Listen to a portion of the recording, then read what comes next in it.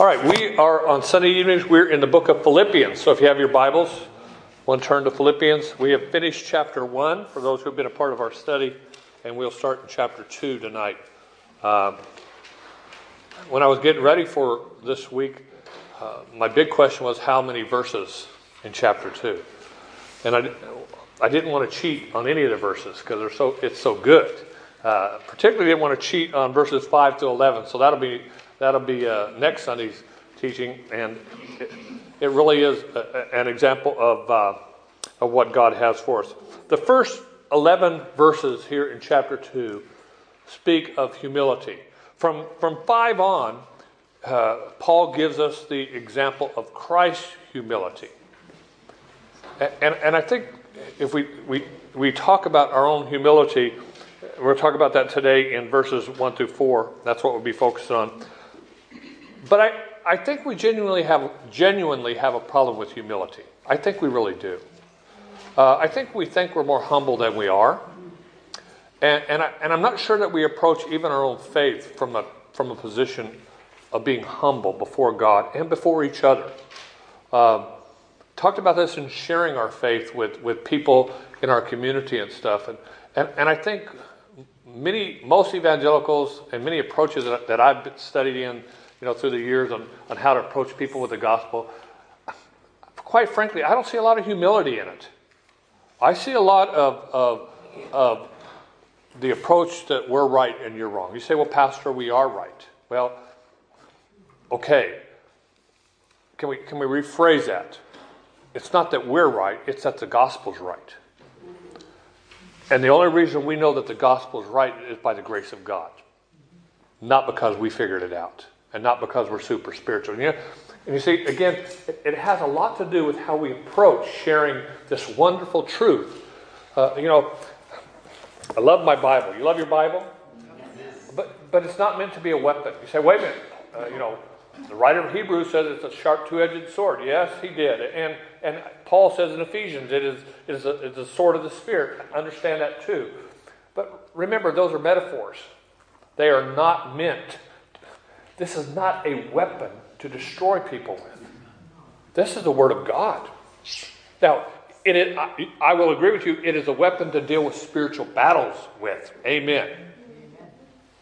But it is not a weapon to destroy people with. And I really am concerned that we need to learn, I need to learn to share my faith, and hopefully you'll share your faith from a place of humility. And not only that, to walk as brothers and sisters in Christ from a place of humility. Add to that, if you will, when we share our faith.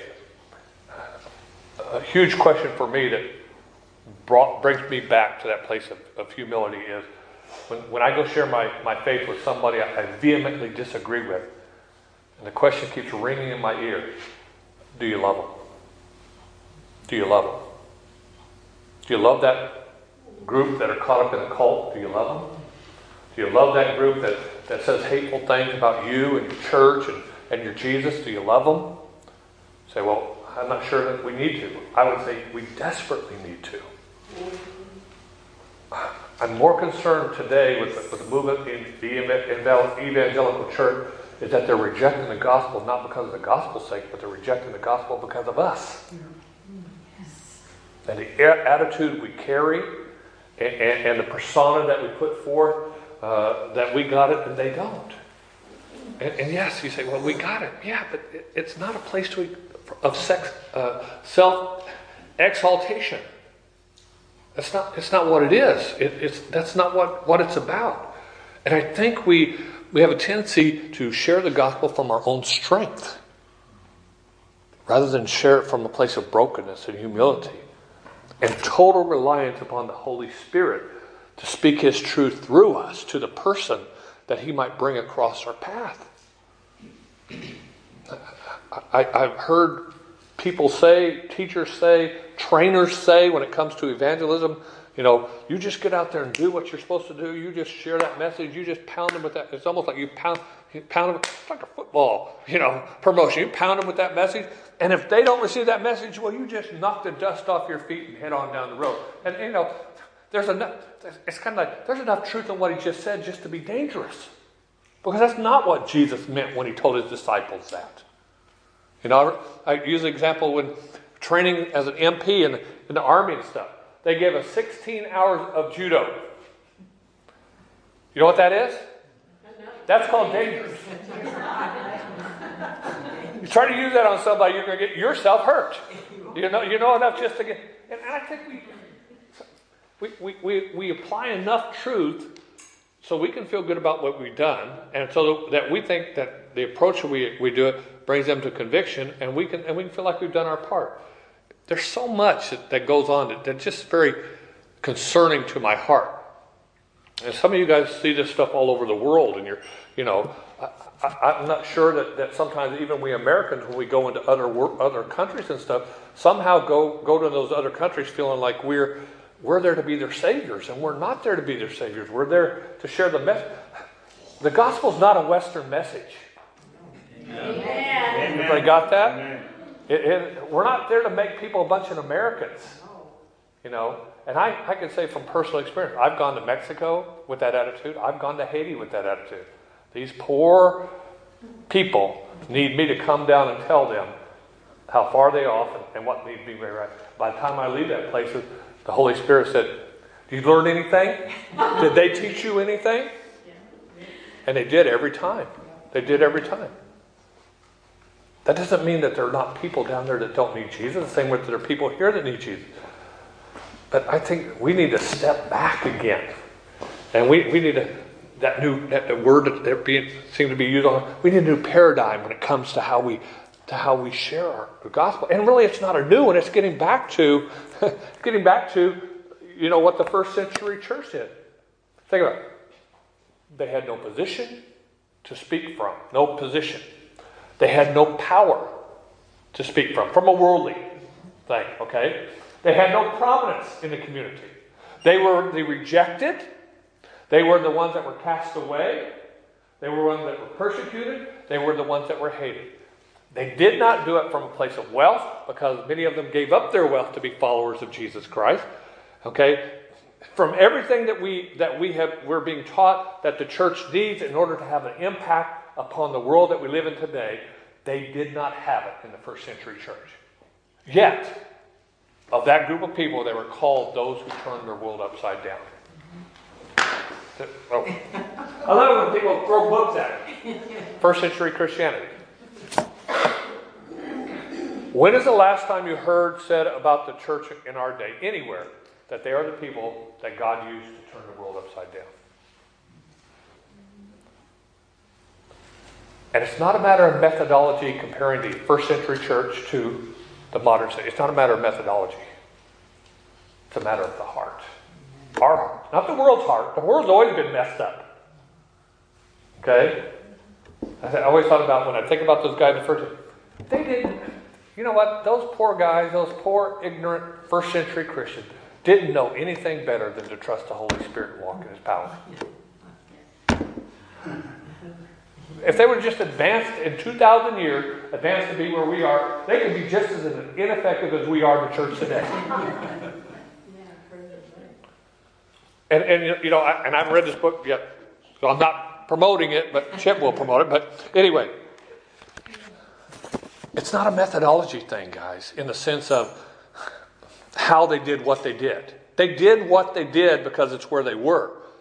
It is who did through them what needed to be done. And their willingness to receive and rely upon the Holy Spirit to be who He needs to be in the church. The church will reach our community in the world when the church gets serious about being surrendered to the Holy Spirit of God. That will move us to a place where our hearts are right with Him. That'll move us always to a place of humility and brokenness before each other and before the world. Now, I said all that. Now let's get into the passage.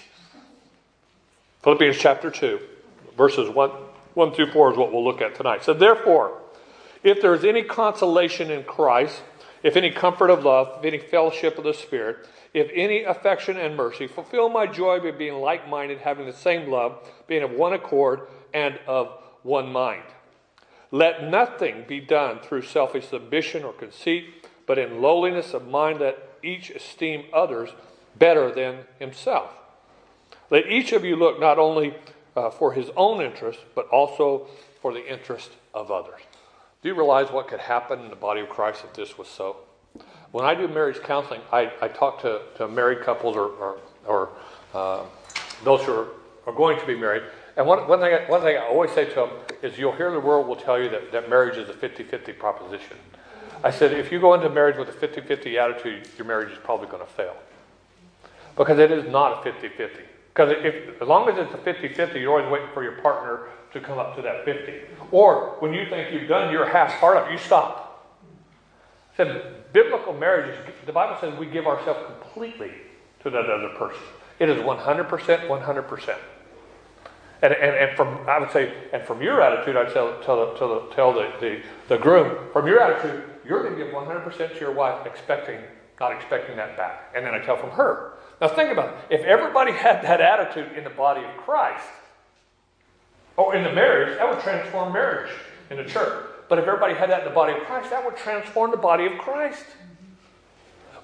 I would guess that we're not too dissimilar from many other churches in America. On any given Sunday, we can have people running around this church, upset, mad, discouraged, talking about what they didn't get, who didn't recognize them, who didn't acknowledge them, who didn't let them do what they wanted to do, who didn't get their way. Oh, not our church, Pastor. Yeah, our church. It happens every week in this church. I can't tell you the number of people that come up to me right before I'm about ready to share the message and unload those wonderful things. I'm so grateful the Holy Spirit that He's bigger than our pettiness. By the way, I'm going to say this again. If someone starts that garbage in your ear, don't listen. You know what? If they don't have anybody listen to them, they don't have anything to say. The thought of our modern church is saying, I exist to be a blessing and to pour myself out into my brother and my sister's life. That's why I'm here. It's not about me. It's not about what I like, what I want. It's not even about what I need. But here's the wonderful thing about everybody looking to the needs of others before they look to themselves. You don't have to worry about getting what you need. It'll be there. It's like that marriage, 100%. When that's going on, when that's the intention of both the husband and the wife, needs are met. They're automatically met. And they're not met because they're demanded. And they're not met because we pout. They are met because we have this intention to give ourselves completely to one another. To see our marriage partner, to see our brothers and sisters in Christ as more important than we are. And we just want God to bless their socks off. That's what we want. We want God to bless them. And you know, if we're connected in biblical unity, every time someone is blessed in the church, we're blessed in the church. Every time God does something in someone's life, He does something in our life. Because we are tied together. We're inseparable. That's the kind of unity that Jesus prayed for. Remember in the garden, Father, as you and I are one, I pray that they will be one in us. That's the kind of unity. That unity can only happen, can only move as we consider the words of Paul here, and we walk as people that are unified in true humility. Now, anybody remember my little I got definitions for everything. So my little definitions for what true humility is. See, here's your test. Go. Not thinking of yourself at all. Okay, that's good. You jumped ahead. I like the first part. You didn't play it up. Yeah, that's right. Well, think about it. True biblical humility, as I understand it, it's my little thing. It's not thinking too much of yourself. It's not thinking too little of yourself. Because you can be self-focused by being conceited or being self-debasing. You got what I'm saying? So true humility is not thinking too much of yourself. It's not thinking too little of yourself. It's as Kelly says there. It's not thinking of yourself at all. Boy, to get there. Okay? And yet, we'll find out next week that is the example of Jesus Christ. And Paul says, let this mind be in you which was in Christ Jesus. So it's a call that we have. So, let's look at this passage for a few minutes together before we leave this place tonight. He begins in verse 1 by reminding us, first of all, what we do have in Christ Jesus. Now, here's what's true in our Christian life. We have promise upon promise upon promise that comes to us from God through Christ Jesus. Amen? There are so many. You could spend the rest of your life studying the promises we have in Christ Jesus, okay? Those promises are real. Those promises are eternal. Those promises are without what I say, God doesn't give them and take them back. They're not those kind of promises. They come from God himself. So, when you look at the promise we have in Christ Jesus, yet you don't see those promises becoming real in people's lives, in the church life, in individual life and stuff. Can I ask you, what's the problem? Or maybe I put it this way, who's the problem? I mean, they're there. They come from God. God doesn't give and take away what God gives. He gives us. So the things that God has given us in his Son, Jesus Christ, are certainly ours because we belong to him in his Son, Jesus Christ. So when those things are not manifest in our life, who's the problem? Well, the answer is I'm the problem. They're there. They're called to be recognized. They're called to be received. And they're called to be lived. So it's interesting that Paul in verse 1 kind of throws out these promises of God, which are promises of God, and the intent of God for his church from a position of questioning this. Therefore, if there, what's he say? What are the, if there is any consolation in Christ. The word in consolation here, some of your translations might use a word that's more familiar to you on that. If there's any encouragement in Christ. Can I ask you this? Is there any encouragement in Christ Jesus? Yes. Oh, of course there. There's all kinds. There's gobs. Like that theological term, gobs. Of encouragement. He ever lives to pour life and encouragement and goodness into us. Not because he has to, but because that's who he is. Okay? So Paul's not questioning if there is any encouragement in Christ. He's not questioning the promises of God in Christ Jesus when it comes to the matter of encouragement. He's declaring that there is encouragement in Christ, but he's trying to call them to recognize what they have. So they start living in it. I'm not sure if the church is just ignorant or willfully ignorant or apathetic. You don't ignorant. I'm not sure that they don't know. I'm not sure if they willfully ignorant. I'm not sure if they don't want to know. Or apathetic. I'm not sure if we know, yet we don't care. So the challenge of the apostle here to the church is if there is any encouragement or consolation in Christ. He's calling to know that there's encouragement in Christ. Start acting like it. Start living like it. Start being what Christ has called you to be. Don't live underneath your birthright. So the next thing he says, he doesn't stop there. If there's any comfort and love. Well, any of you know the love of God? You're born again. At least you know that love of God. Is there any comfort in the love of God? I've written some things here lately which I hope reminds you that the love of God is not conditional upon your performance. God loves you because he loves you. Isn't that great comfort?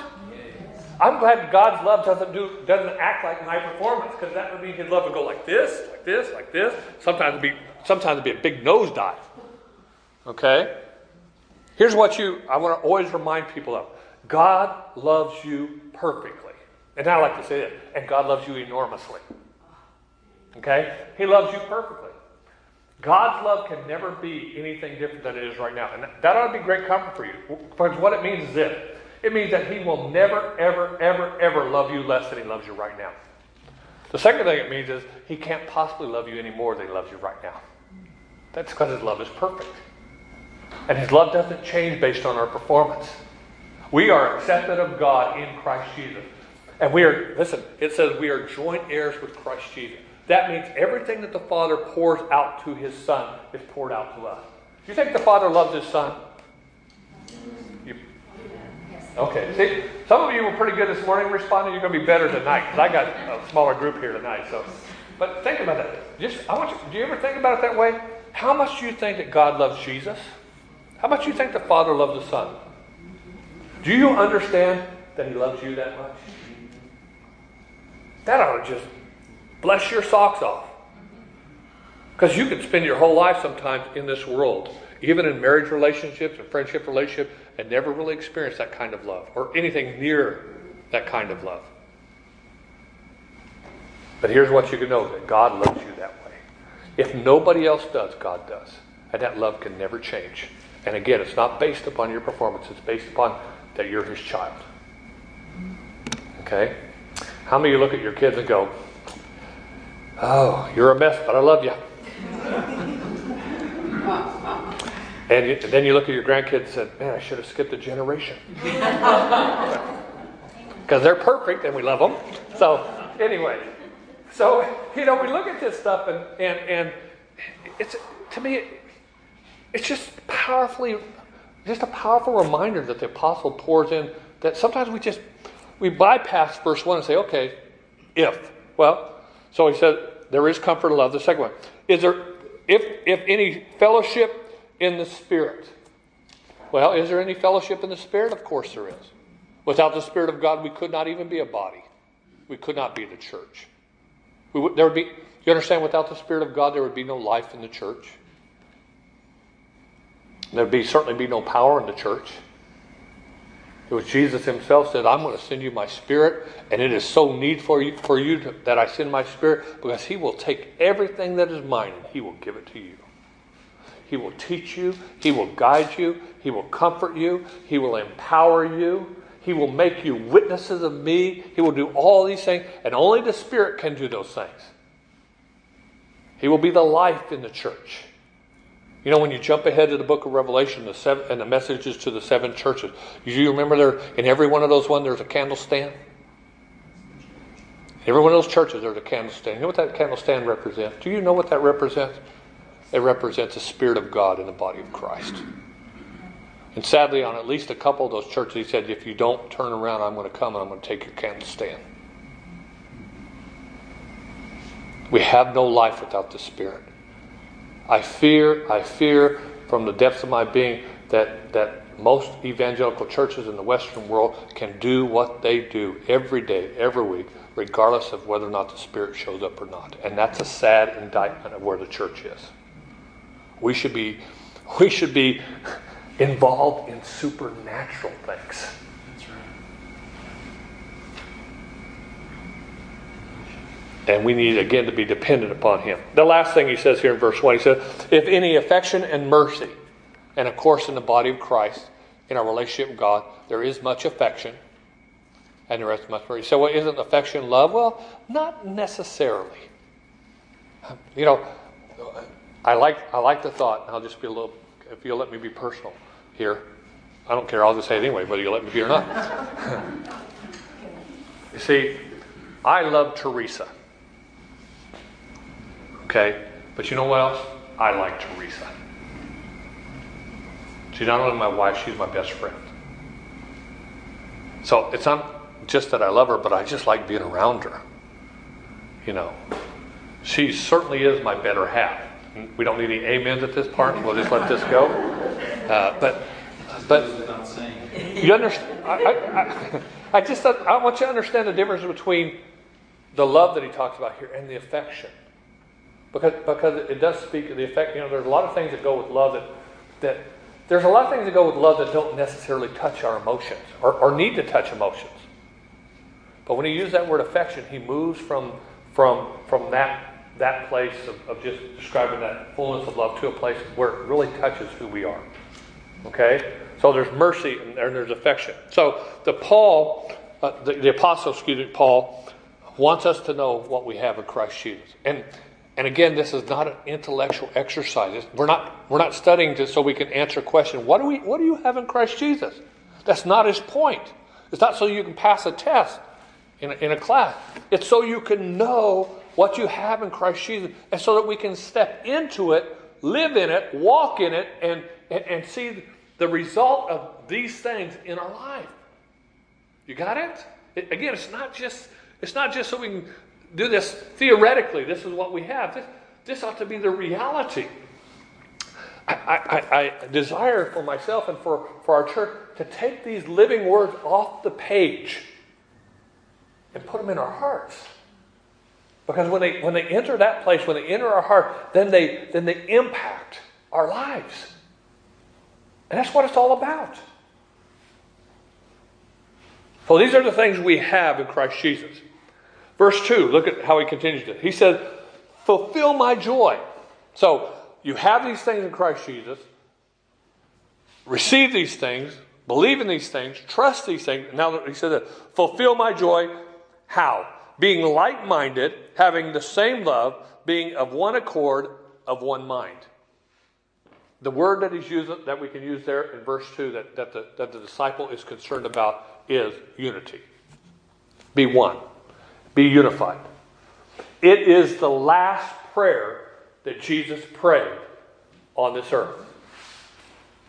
And if you remember that prayer in the Gospel of John, Jesus remembered you and me in that prayer. He prayed for himself. He prayed for the 12, or the 11 at that time. And then he prayed for us. Lord, Father, I not only pray for these whom you have given me, but I pray for those also who will believe because of their testimony. Guess who that is? That's me. You and I believe because of the testimony of the apostles. Because they were faithful. And every missionary and every evangelist and every pastor and every born-again Christian, it doesn't carry a specific title, that walked in the Holy Spirit from that time until our time, we are somewhat indebted to them for their faithfulness of carrying the purity of that message. And that message is that we are unified. We are one in Christ Jesus. This is a continual theme for the Apostle Paul. You read in the book of Corinthians, particularly, he was so concerned about disunity in the body of Christ. He was so concerned about people who would lift themselves up to a place of position or somehow consider themselves to be spiritually superior to other people in the church. And they began to judge each other and evaluate each other by whatever gift that they had or however God chose to use them. And they began to heap up for themselves teachers. And you remember in that passage where Paul says, some of you say you're of Paul, and some of you say you're of Cephas, and some of you say you're of Apollos, and some of you say you're of Jesus. And then he gives a place that, it's an interesting question. Is Jesus divided? And the answer could be, well, yes, he is in our churches. Yes, he is in the mind of the religionist, as it has been from the very beginning, where people decide, I'm going to follow this guy, I'm going to follow that guy, I'm going to follow this movement, I'm going to follow this group, instead of saying, I follow Jesus. I've been pastor of 4 different churches in the last 35 years. One of the things I've shared with every church, I did it to this church too, some of you don't remember, it's probably been 11 years ago. It hasn't been almost 11 years ago. I say to the church, if you're looking for a traditional Baptist pastor, I'm not your man. I am Baptist. I was raised in a Baptist church. I wet in a Baptist nursery and had my diapers changed there. I want to put that in the right category, But you know what I am? More than anything else, I'm a born-again child of God. I want to preach the Bible. I want to exalt Jesus. And if I can do that as a Southern Baptist, I'll do it as a Southern Baptist. If it gets to a place I can't do it as a Southern Baptist, I'll leave being a Southern Baptist. Because we're disciples of Jesus, not disciples of a denomination. That doesn't make the denomination bad. It's just we got to keep our priorities what they are. And denominationalism done wrongly has caused more schisms and divides in the body of Christ than anything I can really think of. And many times it's over things that are not issues that should divide. There are issues that should divide, I understand that. Our unity is in Christ. Our unity is in the Word of God. And we need to hold to those fundamentals of who we are. And we should not compromise those things at all. Because unity is not found on the basis of compromise of truth. Unity is found on the basis of truth. Everybody got that? So sometimes there are reasons to divide when you talk about people who deny who Jesus is and they denied what Jesus did. We have no unity because biblical unity is always based upon the truth of who Jesus is and what Jesus has done. And the point is, it's not our intention to divide from other people, but sometimes the truth causes division. All right? So The Apostle Paul echoes what he says elsewhere, that he's not, by the way, he's not talking about lost people here so much. He's talking about the church. This is an epistle. And he's concerned that the body of Christ be one. He goes on, he said, be like-minded, having the same love, being of one accord, of one mind. Now, can I ask you, whose mind? Whose mind? I mean, the pastor's mind? The elder's mind? The deacon's mind? Or let's do something, what we Baptists have been good for. What's the will of the people? My response to that has always been, who cares? Because the church is not here to find out what the will of the people is. We're here to find out what the will of God is. So whose mind? Christ's mind. And Paul tells us that he says we are to take on the mind of Christ. The church has how many heads? One. You understand, anything that has more than one head is a monster. The church has one head. It's Jesus. He's the only head. He's the only mind that we ought to be desired to be like. He's the only one we ought to be desiring to listen to. He's the only one that we should be following, and he's the only one that should be leading. And Paul's saying this. He's not saying come to agreement on everything. He's not even saying come to a table and compromise these things. He's saying come, get on your face before God, and the Holy Spirit will show you what the mind of Christ is in any situation. I don't know that we believe that, but it's true. In any situation, if the church would seek the face of God and desire the mind of Christ on any situation, I believe God would show us, if we really want it. I think God wants to show us more than we want Him to show us. I believe He wants to reveal more to us than we're willing to let Him reveal to us. I think it would scare most modern day Christians to have Jesus actually tell us things. It's easier to get a committee together to do it. It's easier to take a vote instead of really seeking what the mind of Christ is. So his desire is that they would have genuine unity. And notice what he says this will do for the apostle. Now, you say this kind of seems kind of self-serving by Paul, but it really isn't. That's not his attitude. Because remember, he's talking about the attitude of humility, and he's trying to walk this too. But his point here is not just make me happy. That's not what his point is. Because he's not calling them to make Paul happy.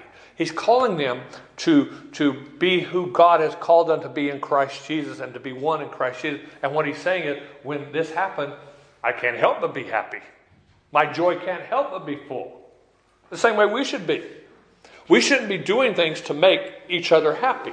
We should be listening to the Lord, following the Lord, trusting the Lord, walking in the Lord. And because we are of one heart, one mind, one body, when we see that happening, we can't help but be happy. We can't help but be happy. To see Jesus exalted and glorified in someone's life, how can you not be happy? To see lives changed and transformed by the power of God, how can you not be happy? See, that's the point here. And it's funny how, when we read things, how you read things, well, it's perception. And we usually react to perception. And I've had people say, well, Paul, he's kind of self-centered, isn't he? He wants them to make him happy. Well, that's not what he's saying here. He's saying, I desire for you to be everything that God has called you to be, and to be one in Christ Jesus. And when I see this, I can't help but be happy. I can't help but rejoice. That's the kind of joy that we need to have in the body of Christ. Well, let's look at the last thing. We'll close out our time tonight. Verse 3 and 4 is where he talks about the practice of biblical humility. Or you could say the application of biblical humility. Let nothing. Okay? Let nothing. It's interesting, you go back to the Greek, the word let and be done are not there. So, reading this straightly from the Greek to the English, it would read like this. Nothing through selfish ambition or conceit, but in lowliness of mind, let each esteem others better than himself. Nothing. Nothing. He doesn't even talk about so much about the application here in the original Greek, but it's understood. That's why you have that in italics there. Is that the emphasis is there should be nothing, either in action, in thought, or in an intent in the body of Christ that is from what? From selfish ambition or conceit. It's not just the action. The action is there. I agree with what they're saying. The action is there. But it is the intent of the heart that drives the action every time. What did Jesus say? It's out of the heart that comes who we are. Okay? So what he's saying here, nothing from, not just let nothing be done, nothing from selfish ambition. In the body of Christ, nothing from. Again, not thought, not action, not intent, nothing from that. Tell you what, because we have a tendency, again, to approach this way. Well, I didn't do anything for myself. My actions were, but in my mind, I really wanted it for myself. So I did it. My action was what they were supposed to be, although my heart wasn't in it. That's a cop-out. My heart wasn't in it, but I did it anyway. The apostle says, no, your heart needs to be in it too. Okay, your heart, because God's not ever satisfied with just action. He's always concerned about the heart. Anybody remember an Old Testament? My Sunday school teacher sitting right here taught it not too long ago. Anybody remember an Old Testament king by the name of Saul? What did he do? What did he do? What did he do that he considered was good and God should be pleased or appeased by it? But the prophet said, no, Saul, you're wrong. See, he did the right thing. At least he thought he did. Remember? He got caught doing what was wrong, blamed the people. Then he said, oh, but by the way, I sacrificed to God at Gilgal. And the prophet looks at the king. I think he looks right through the king. The Holy Spirit shows it. He looks right through the king. He says, listen, Saul, God has no great pleasure in the sacrifice of bulls and goats. What God is concerned about, Saul, and I'm going to paraphrase it here. What God is concerned about, Saul, is your heart. Now, the word that's used there is obedience.